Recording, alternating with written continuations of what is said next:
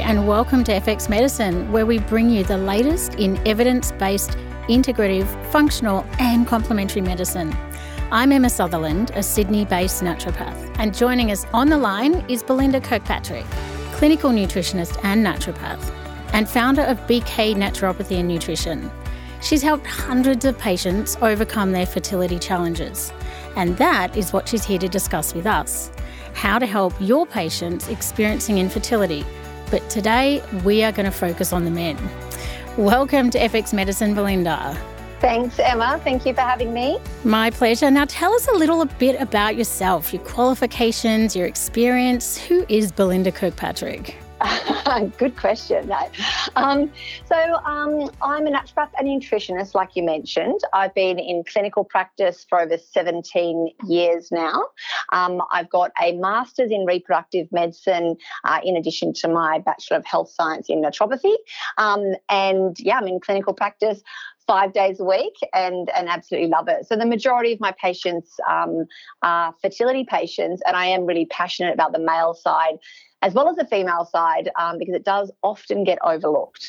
Yeah, I couldn't agree more. I mean, we've had many conversations over the years about this topic, and it's just great to be able to deep dive into it with you on FX. So let's just look at some statistics. Let's just set the scene. So according to the Fertility Society of Australia and New Zealand, 1 in 6 couples have difficulties falling pregnant. And overall, it's about 1/3 of infertility cases are caused by female issues and 1/3 by male, and the last third by both male and female. And there's the 2020 projection of Australia's future fertility rates report. And this I found really fascinating. It said that in 1961, the average number of babies per woman was 3.55.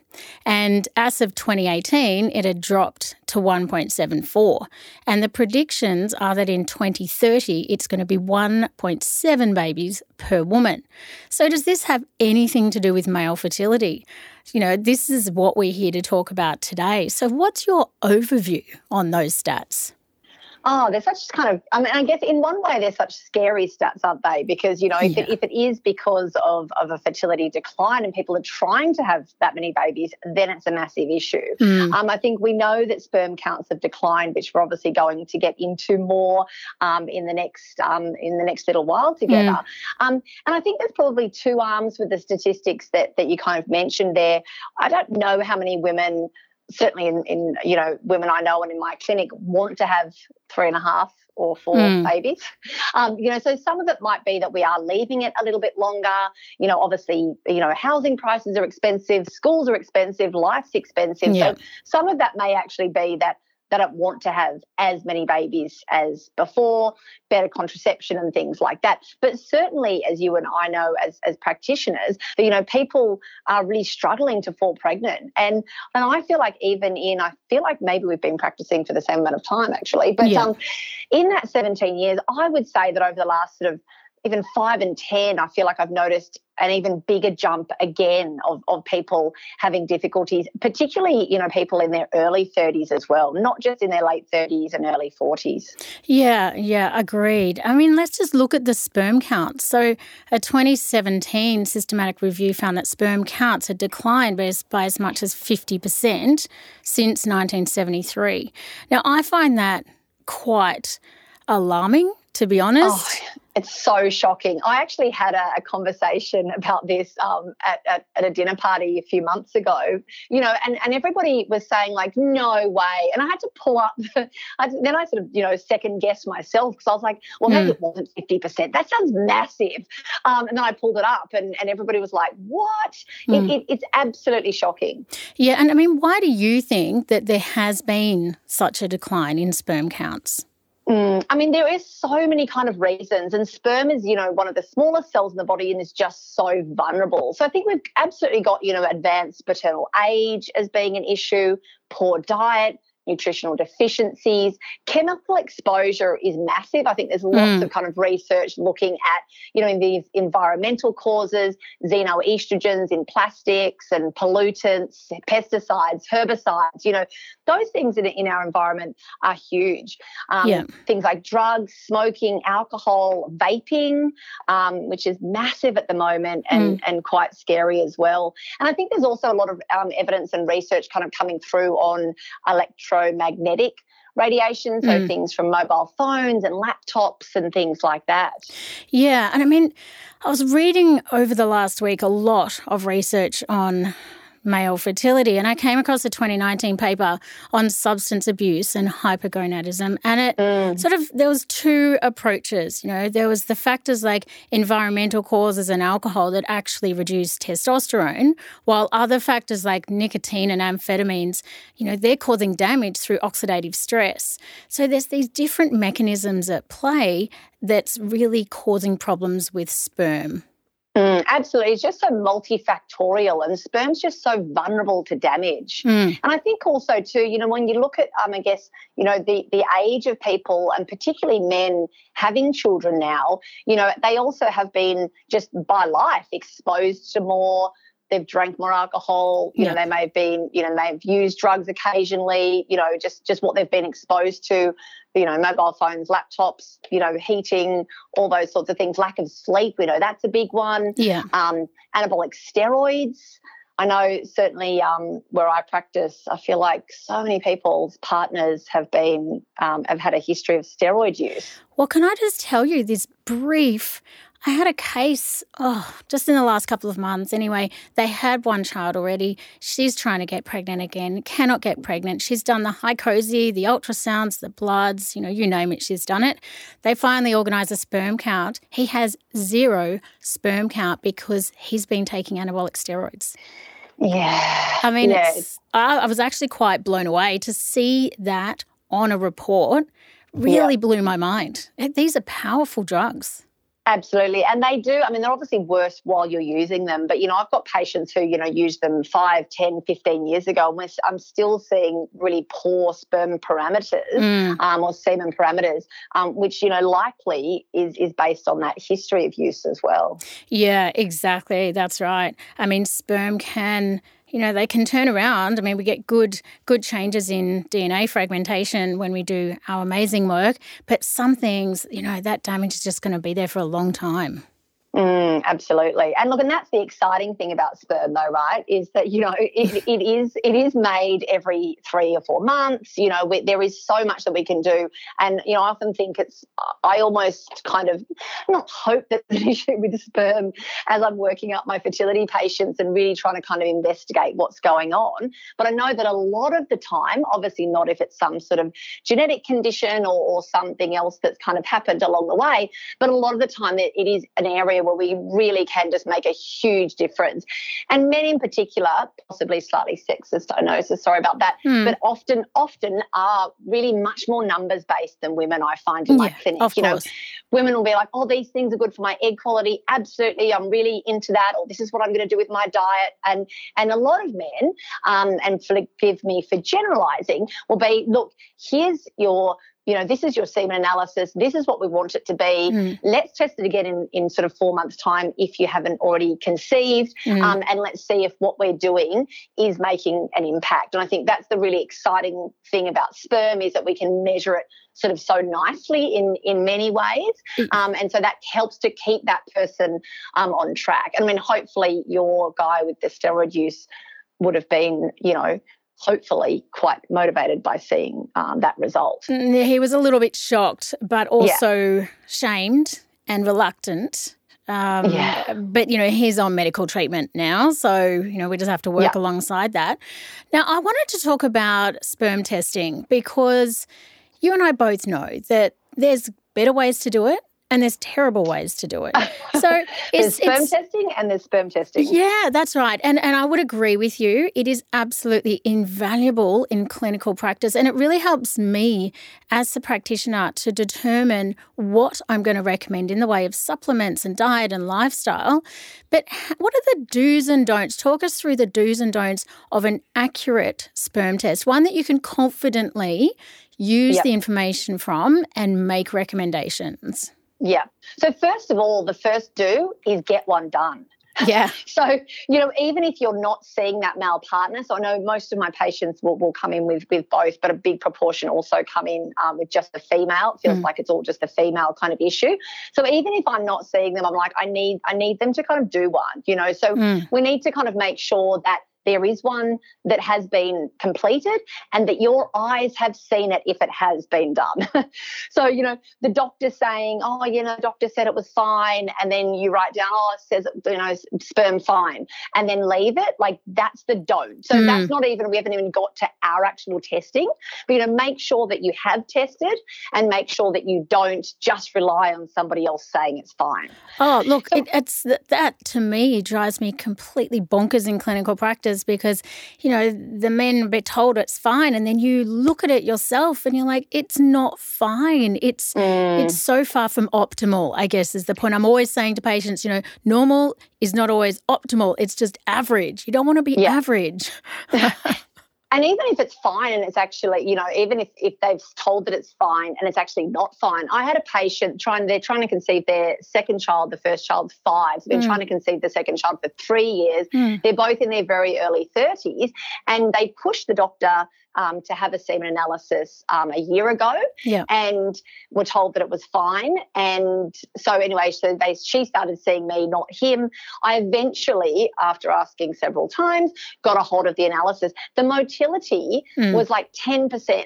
Like that sperm was not even getting, and I said, this is actually, it was so unlikely to kind of conceive naturally whilst, if this is still the case at the moment.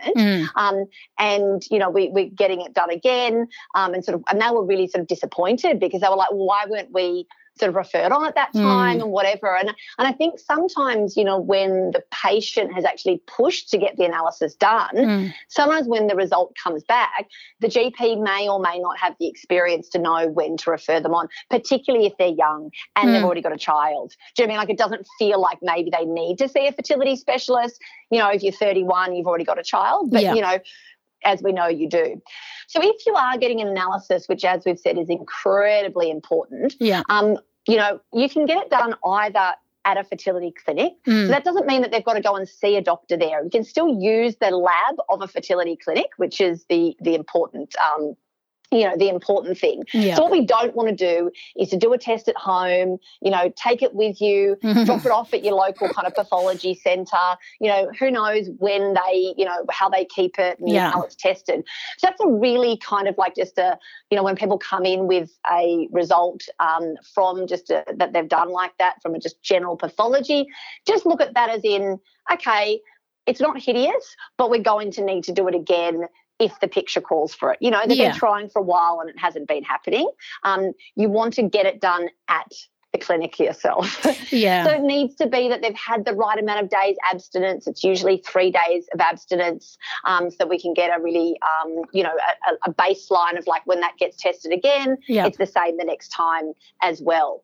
So really in the fertility clinics, they'll have, a much more, a much more in-depth look at it. So you might actually get a worse result at a fertility clinic compared to what you got in a past result at the pathology clinic, and they just need to kind of be aware that you can't actually kind of compare them because the fertility clinic, the testing is just so much kind of more vigorous. Yeah, I would have to agree. And as far as, usually the updated semen analysis at an IVF lab does come back worse, and you almost have to mentally prepare them for that kind of result because, unfortunately it's part of the process, but that's the realistic picture that you're looking at. Yeah, and what about if a man is not well? If he's got a cold or something, should he hold off doing the analysis? Would that make a difference? Absolutely. Like if you've just got a little tiny kind of head cold, you probably, I mean, well, nowadays you can't go anywhere if you've got a head cold, but if you've just got a little bit of a head cold, that should be kind of okay if it's just kind of quite mild, a bit of a sniffly nose. But certainly if you've been unwell, you've had a fever, you've had any kind of bacterial infection or, needed antibiotics because of some kind of infection, I would generally wait at least a couple more weeks of being well to get it done. They're expensive to do, and the general semen analysis for Australia, they're around about $100 and you get 80 or 90 back on Medicare. It's that second part of the analysis called the DNA fragmentation, which is $300 to $400. So we don't want to be sending men back there every 5 minutes. They're not usually jumping up and down waiting to go again. No. So we want to make sure that the result that we're capturing is actually an accurate representation of what has been going on for the last few months. Yeah, some really great points there. So first of all, get one done. Second of all, make sure if they've had it done, you cite that analysis yourself. And then if they need to be referred, send them to an IVF lab, remind them of the 3 days of abstinence, and then don't do it if you're sick. Absolutely, yeah. I pretty much always get a DNA fragmentation done at the same time. So that's kind of whenever you get a DNA fragmentation test done with a semen analysis, it's always an add-on to the semen analysis. So you can't go back and just do that part. So it is that extra money, which is expensive. But otherwise, if you're just looking at the analysis, so the general analysis will have the concentration, the count, the morphology, what they look like, the motility, how they're moving and how they swim. All those things are really important information. But if the DNA inside that sperm is fragmented or broken down, so meaning the integrity of the genetic material in the sperm isn't okay, then that sperm can look good, but inside it may not actually have what it needs to fertilise. Yeah, it's a really good point. I mean, what does the literature say about DNA fragmentation? I know it's a bit of a passion of yours, but talk us through, its use in clinical practice. So I guess that the sperm DNA fragmentation basically is referring to abnormal genetic material within the sperm. And research has shown that can lead to male subfertility, IVF failure, miscarriage, maybe poor embryo progression, not going all the way to day 5, particularly a drop-off between day 3 and day 5 in an IVF cycle. And it basically, it's basically just the DNA inside that sperm is fragmenting or breaking down. So there's an actual physical break in one or both of the DNA strands of the chromosomes that are actually contained in the sperm. And so that genetic material is really crucial for successful fertilization and normal embryo development as well. Yeah. And I often say to people, it's like seeing, a gorgeous guy, person, whatever, standing over there. You're like, oh my gosh, that's my next husband. That should be my husband over there. I'm going to go and talk to him. And you go over and you just can't get a conversation going, right? Everybody's been there, right? So, everything can look good. It can move well. Everything can kind of be perfect, but it's what's inside that also matters. Probably should matter more in a relationship sense, but with sperm, we want the outside to also be good, a little bit superficial, but the inside is really important. And I often actually use that analogy and patients then kind of understand it because sometimes it's difficult for them to understand why the semen analysis can actually be okay. But then when we get it done again, I'm wanting to add that DNA fragmentation. Now, I'd always add that if there's any sort of a toxic exposure, so maybe your patient is a house painter, maybe they're a diesel mechanic, maybe they're exposed to, maybe they're a landscape gardener, where you're like, okay, you're probably, a hairdresser, you're probably being exposed to lots in your occupation. And then where there is advanced paternal age as well. Now, what is advanced paternal age? Nobody knows. Yeah. So look, certainly above 40 for me, okay. but I would test the DNA frag in anybody over 35. Okay, so over 35, you think it's worthwhile getting done, and the cost is justified and relevant for them. It just means that I guess then if in another 4, 5, 6 months they still haven't conceived, you're not sort of like, oh, maybe we should have checked that DNA frag. Let's go back and do it again. Do you mind booking another semen analysis? Like at least then we kind of know. We're not getting semen analyses for people who've been trying for 2 months to conceive, right? So these are people who have some degree of subfertility, you know, and I do believe that it is in their best interest to get an accurate workup from the beginning.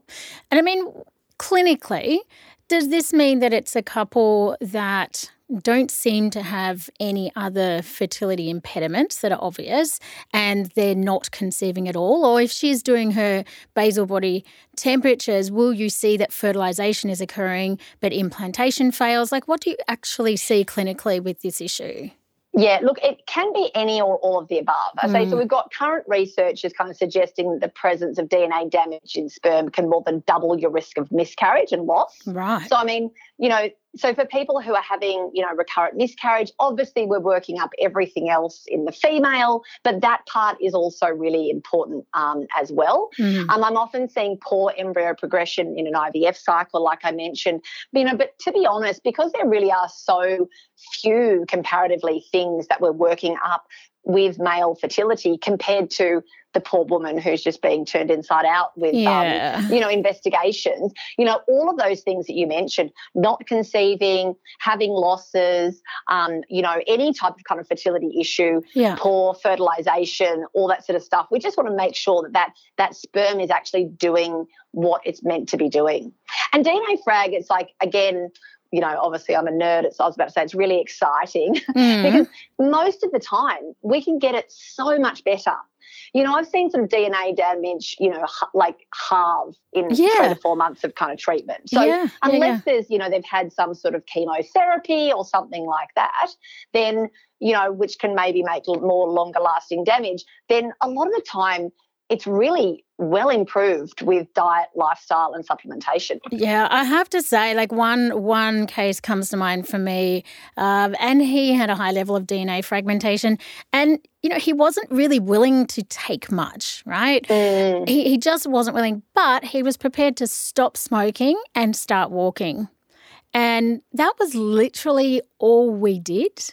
And his DNA fragmentation really improved just with those 2 interventions. And I was actually quite shocked at how much it improved. I really was, but it made me realise, you know, male fertility is so malleable to change because of the short time frame involved in spermatogenesis. It's fantastic. And I think, you know, the smoking thing cannot be underrated. So, you know, there is, you know, research paper upon research paper on the negative effects of smoking. And like I mentioned earlier in the conversation, vaping, I can't believe how many people, like normal adults, you know, not just kind of teenagers, and teenagers are vaping, you know, and so I think we're going to see huge issues with that as well. But even a small amount of cigarettes, there's also those, I can't remember the name of them, but there's sort of like a traditional, I'm pretty sure they're Lebanese. The hookah.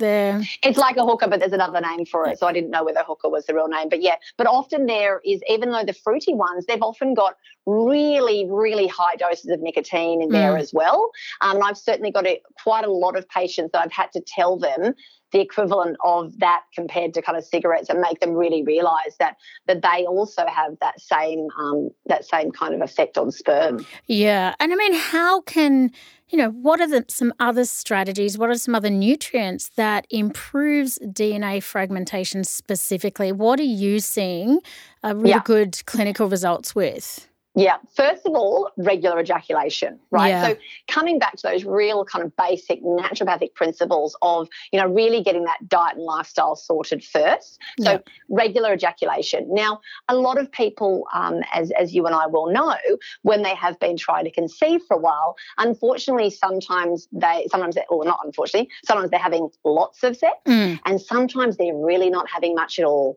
So they might be doing every second day for a week in the middle of a cycle. And that's the pattern. It. Yeah, that's the pattern that you see most commonly. Absolutely. Or they're doing IVF and they've had so much stress and so many times of having to try that they've just dropped off actually having kind of sex for fun. And so regular ejaculation, we know, can really improve DNA fragmentation. So, you know, a good every kind of couple of days, 2 or 3 times a week if the DNA fragmentation is low. I mean, if they're already having, you know, regular ejaculation or sex, they don't need to do more. But people who really are maybe, once every week or 2 or something like that, that is really important What do you think the mechanism is there that improves the DNA fragmentation though? Yeah, I think it's just turning it over. So the sperm just isn't kind of like there in the testes and the DNA is sort of fragmenting and breaking down. So you're just getting much kind of faster sort of turnover. So it's being produced and it's not really being allowed to kind of age as much. Yeah, I think the ability of sperm to, suffer oxidative damage is so high that it just obviously, shortens the time frame for or that window of oxidative damage to occur. And especially then as we get older too, when we've already got that kind of, potentially a bit high level of oxidative stress, and then we add a little bit more onto that, that can be disastrous for sperm. Yeah, agreed. How about some nutrients? What would be a couple of your favourite nutrients from a DNA fragmentation or male fertility, but either one? Yeah. I think for DNA frag, certainly vitamin E and vitamin C, work really beautifully in terms of protecting the sperm membrane from oxidative damage and really improving that DNA fragmentation as well. Yeah. I'm often doing CoQ10 or potentially ubiquinol as well. So look, all of your antioxidants, whether it's N-acetylcysteine, acetylcarnitine, vitamin E, vitamin C, vitamin D, don't forget about vitamin D. And then, making sure that their diet's kind of really full of antioxidants as well. Yeah. I also think dosing, the actual dose makes so much difference. So looking at a paper that came out in 2019, the MOXIE study, which was male antioxidants and infertility, and it was men taking 3 months of an antioxidant formula, and it really didn't show much improvement. And I was like, why is that so? Because that's not what I see clinically. But then when I looked at the actual doses of what was in that antioxidant formula, for example, I had 500 milligrams of vitamin C. Now, that's much lower than I would prescribe clinically. Yeah. And I think that, theoretically we think, oh, yes, antioxidants, that makes sense with sperm. But give us some more information around dosing, because I think that's where the magic happens, when you get the dose right that actually affects a change. And, we may see this, people have come in to see you at clinic and they're like, oh, I've seen a naturopath before and, oh, I took this and it didn't really work. But then when you question them, carefully, you can just see that the failure has not been in prescribing the wrong thing, but prescribing the correct dose. Yes. And the correct kind of combination and for the right amount of time and even the quality as well. If you get a poor quality vitamin E that's a low dose and it's potentially already oxidized, potentially it's becoming actually pro-inflammatory instead of, anti-inflammatory or pro-oxidation. So it's really important in terms of, not just sort of going, oh, yeah, you pick this up off the shelf, great. I'll often kind of try to get them to use those things up and then give them another alternative. But certainly the doses from that MOXIE study, like that 500 milligrams of vitamin C, that's barely what we'd even call a supplemental dose. And I think the really important thing is that we actually are using therapeutic doses, not just supplemental doses, making sure that, with vitamin C, we know that it's better little and often, so you might be doing 1,000 milligrams, but you might be doing 2 or 3 times a day. Yes. It works beautifully, we know, with kind of vitamin E. Vitamin D, making sure that you're dosing according to the test results. Yeah. So this can really improve like motility and concentration, but we need to be getting the right dose. So not just, oh, I've been, low in vitamin D, so I've been taking this particular over-the-counter 1,000 IU brand for the last year. And you could easily think, oh, yeah, that should be fine. But those ones you've got to remember, they're just designed to keep you where you're at, right? Rather Correct. than actually ever increase those levels. So, some of these things we can test, like vitamin D, but most of them, vitamin C, vitamin E and things like that, aren't testable. We've just got to kind of be using them. Yeah. But I think as well, it's also thinking about, well, how is that nutrient actually absorbed? Are there any barriers to how that's being absorbed? Vitamin D is fat soluble. So, they have good levels of digestive enzyme? Are they actually absorbing what you're giving them as well? Is so critical, because I think another clinical presentation I see is that when fertility patients come in and they bring with them a bag or a box of supplements, and I kind of look at them and I'm like, well, I actually don't know how much you're absorbing out of all of that, and I don't know how much you're excreting, but from your symptoms, I don't think you're absorbing what you need to be to get this therapeutic shift. So how do you work with that absorption factor? Yeah, I think when they come with that big bag of vitamins, and gosh, we've all had that. Some of it, yes, absolutely might be an absorption issue, but a lot of the time, they're buying over-the-counter vitamins. They're buying them from overseas on websites, and does it really have 25 milligrams of zinc in it, or doesn't it? So, is it an absorption issue, or is it just a poor quality vitamin that really only had 5 milligrams of zinc oxide that you don't absorb particularly well anyway?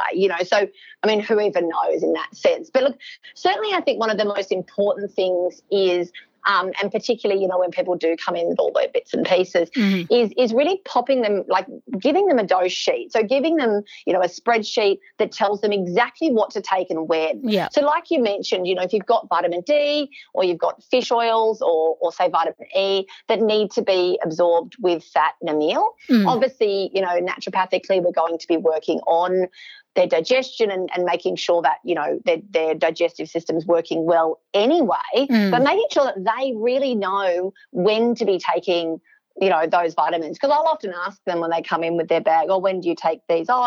Take this one before bed. I take this one, whatever. And you're like, you're taking iron and zinc at the same time.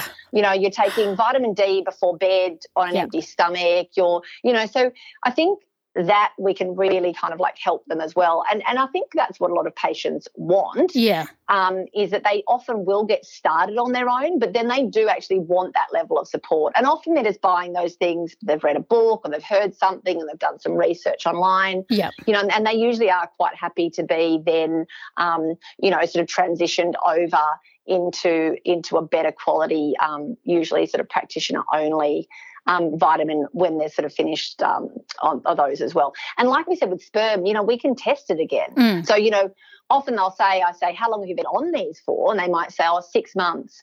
And it's like, we've done 2 semen analyses in that time and, they both were poor. Yeah. So let's not just keep taking something that's meant to work.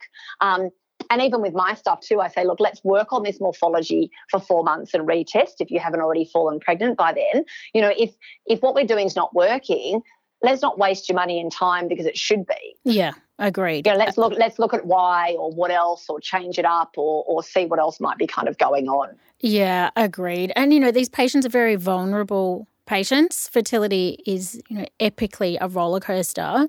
And I think as practitioners, it is our duty of care to sort of put a line in the sand sometimes and say, we can see that this isn't giving us the results we need and we need to think outside the square.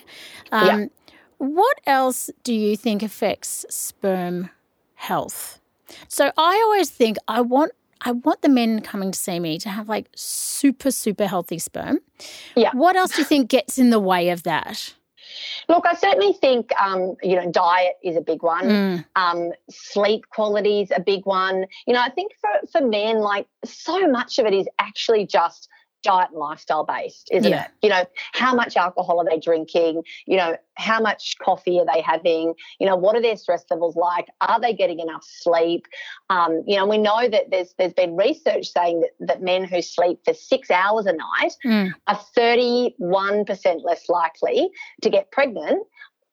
Get their partners pregnant, than those who get between sort of 7 and 8 hours because of that kind of production in testosterone. If you don't sleep enough, that reduces the release of testosterone. So, even just sort of simple things like that. How many men do we know that get less than 6 hours sleep a night? Yeah, plenty. Yeah, absolutely plenty. Yeah, and look, I was reading a 2018 review and it discussed the benefits of omega-3 fatty acids alongside a Mediterranean diet, which I think is, the most researched diet in the world and one that most naturopaths and practitioners would feel very comfortable with. But interestingly, it also mentioned in the same paper the harmful effects of xenoestrogens found in the conventional dairy and beef.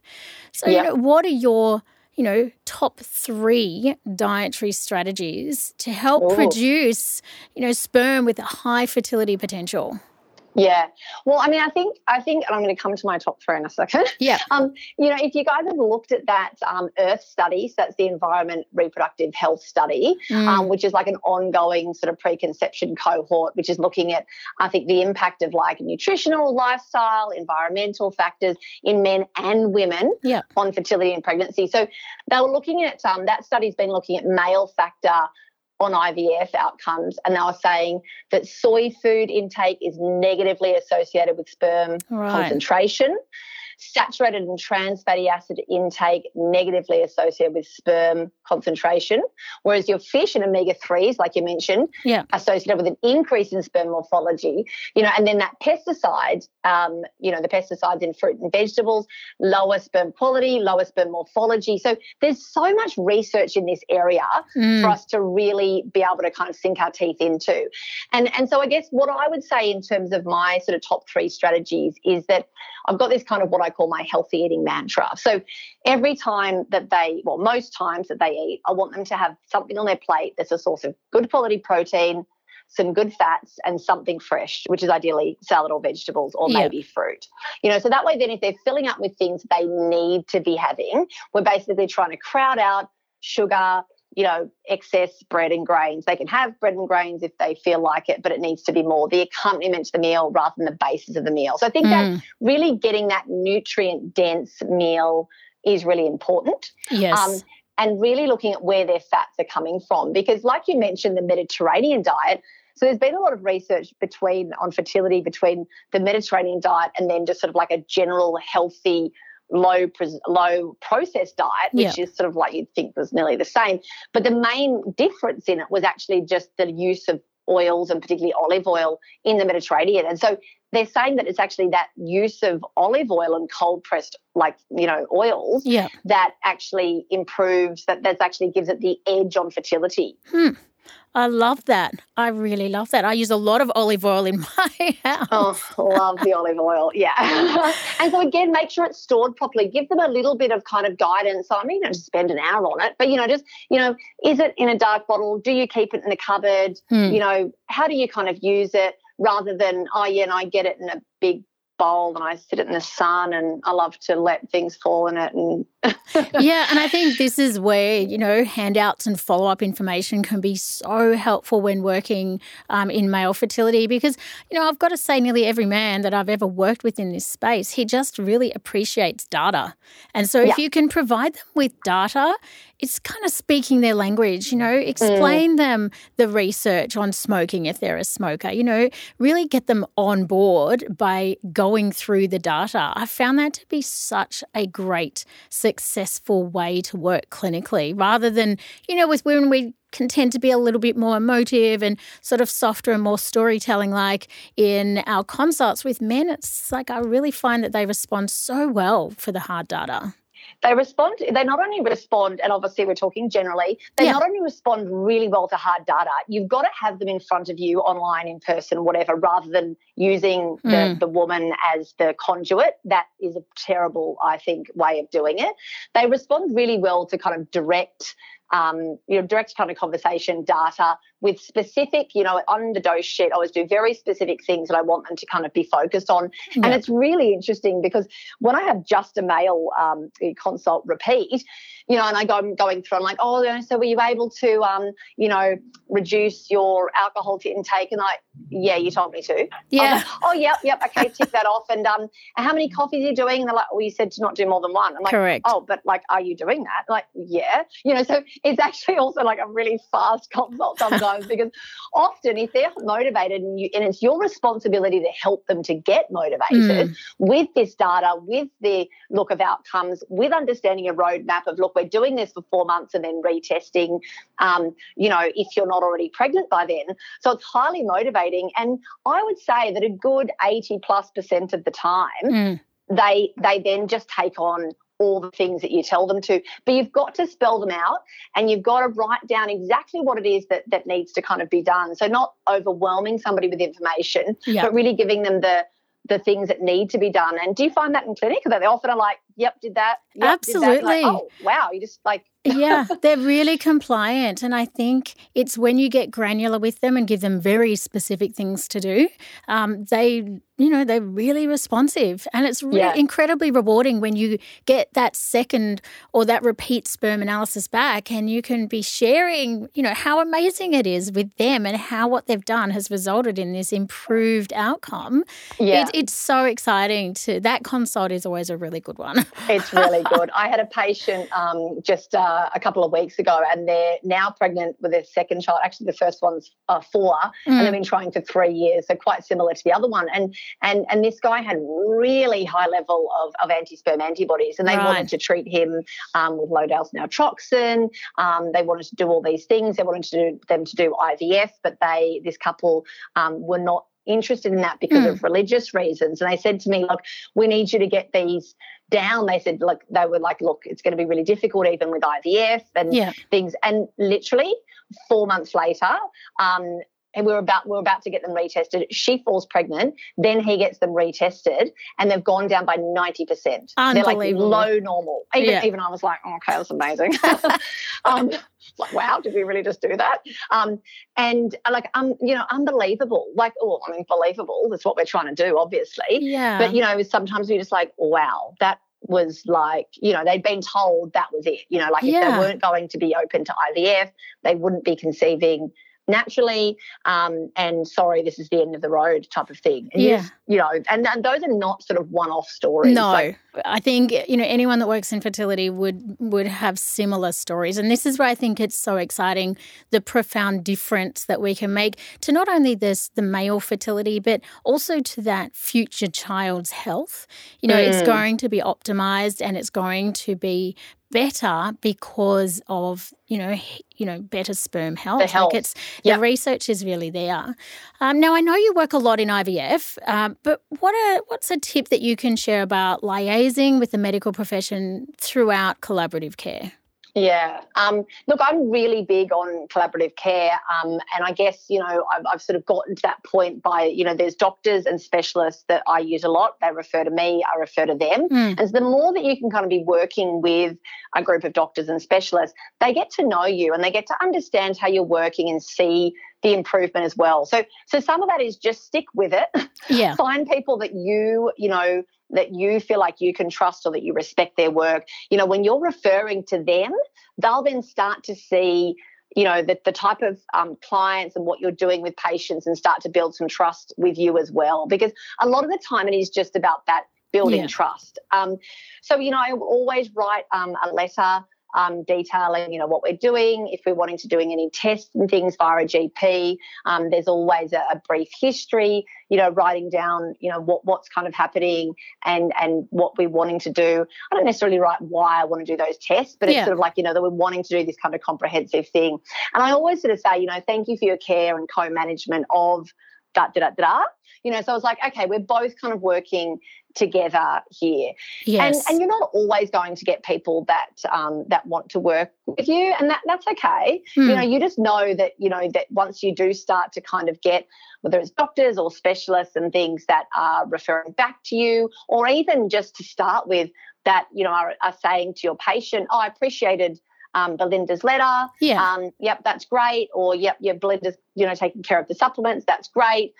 Even that's just that sort of first step of, getting that sort of, I guess, respect kind of going each way. But, we do need to, I guess, earn respect. Absolutely. It doesn't just come. And we don't give respect to people that haven't kind of earned it really either. So, it does kind of cut both ways. So just make sure that you are very direct in terms of, not rude, but succinct is probably the better way of kind of saying that. Don't waste somebody's time. No, they're busy. They're very busy. And don't ask for things that you're not going to get. Yeah, agree. So if you're wanting to refer for things that aren't Medicare rebatable tests, I don't add them onto the big list of things that I want to ask them to, because you're just starting to then go, they're going to sort of get their back up a little bit, or they're like, oh, I don't really know too much about that test. So if it's not a Medicare rebatable test, just refer for it yourself. Yeah.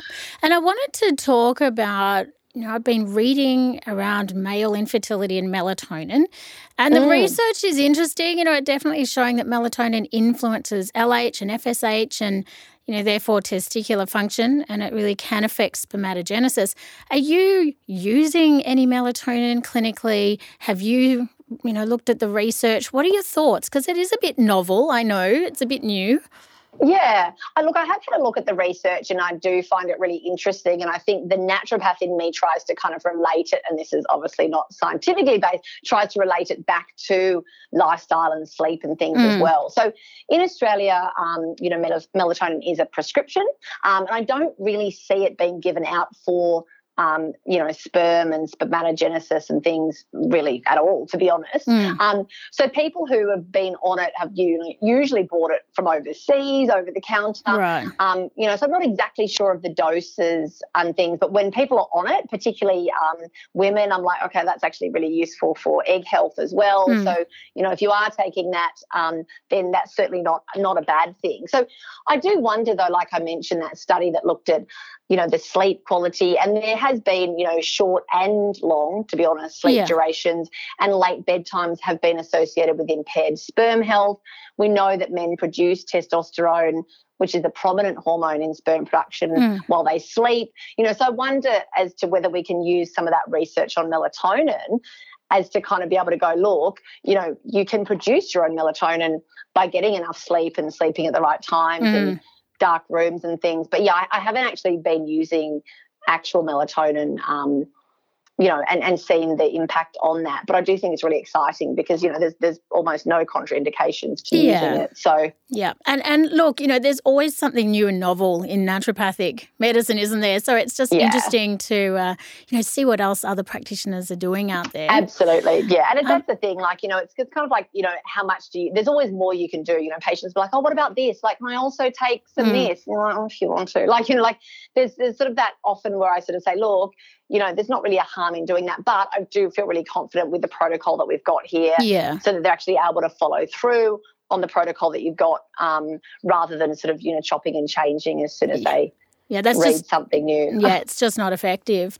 Now, I wanted to ask you, one of my last questions is, what advice would you give a new graduate or a new pracky on building a successful, but most importantly, a financially viable clinical practice? I mean, you've been in practice for 17 years, you've run your business, you are clearly very successful. What would be some advice to somebody that is less experienced or is just graduated? Yeah, look, it can be, look, it does take a little while to kind of build your client base. So I think the first thing is have patience. Don't have an unrealistic expectation on what it is going to be. So, you need to be getting new clients and then repeat clients. And then some of those repeat clients will become inactive and then they'll reactivate themselves after 6 months, 6 years, whatever. Yeah. So, so it takes a while to kind of get those, all those different types of clients kind of happening. I think in terms of, what we give them, and I've had, 3 or 4 associates sort of working under me now. And the biggest thing that people tend to kind of do is to overgive information. Yeah. And I know you and I have spoken about this before. The fire hosing. I call it fire hosing. It's just too much, too quick, and it blows the patient out. It's just too much. Yes, agreed. And sometimes you've given them a sort of like a dose sheet that actually has everything they need to do for the next 5 years to ever be well and healthy again. So what's the point in coming back? Agreed. So, and you're also not doing them any favours, because it's not like you've given them that 5-year plan and now they're going to actually enact it. They're going to go, oh my gosh, that was way too much. I've done 3 things and I've forgotten about it and I'm not going back because I feel like I haven't actually done what she's asked me to do. So make sure that you're really giving, patient-centric, the things that the tips, make sure they're very, very clear. Don't over-explain. Like when the physio says to me, oh, these are the exercises we need to do, this is why. I'm happy with just hearing that this is why in a 1-sentence kind of nutshell. Yeah. And obviously some people want to know more, and that's great. You can give them more. But I don't need them to write down for me exactly why we're doing every single exercise and all this sort of stuff. And, it's like I just want to know what I'm doing for the next, say, week or 2 until I see the physio again. And then when I go back, they can kind of then give me that sort of feedback, because they're not as interested in it as we are. No, agreed. And I love those tips. So be patient. Don't fire hose your patients. Yes. Take things step by step and give very clear, practical instructions to your patients. Don't overcomplicate it.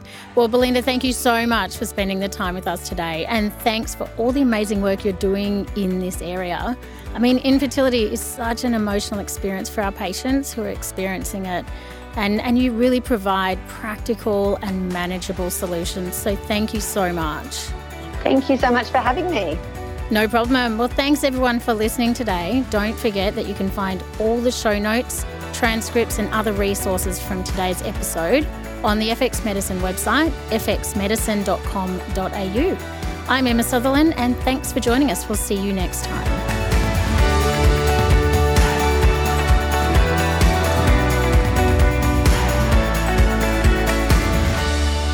This podcast is intended as healthcare practitioner education only, and it is not a substitute for medical advice, diagnosis, or treatment.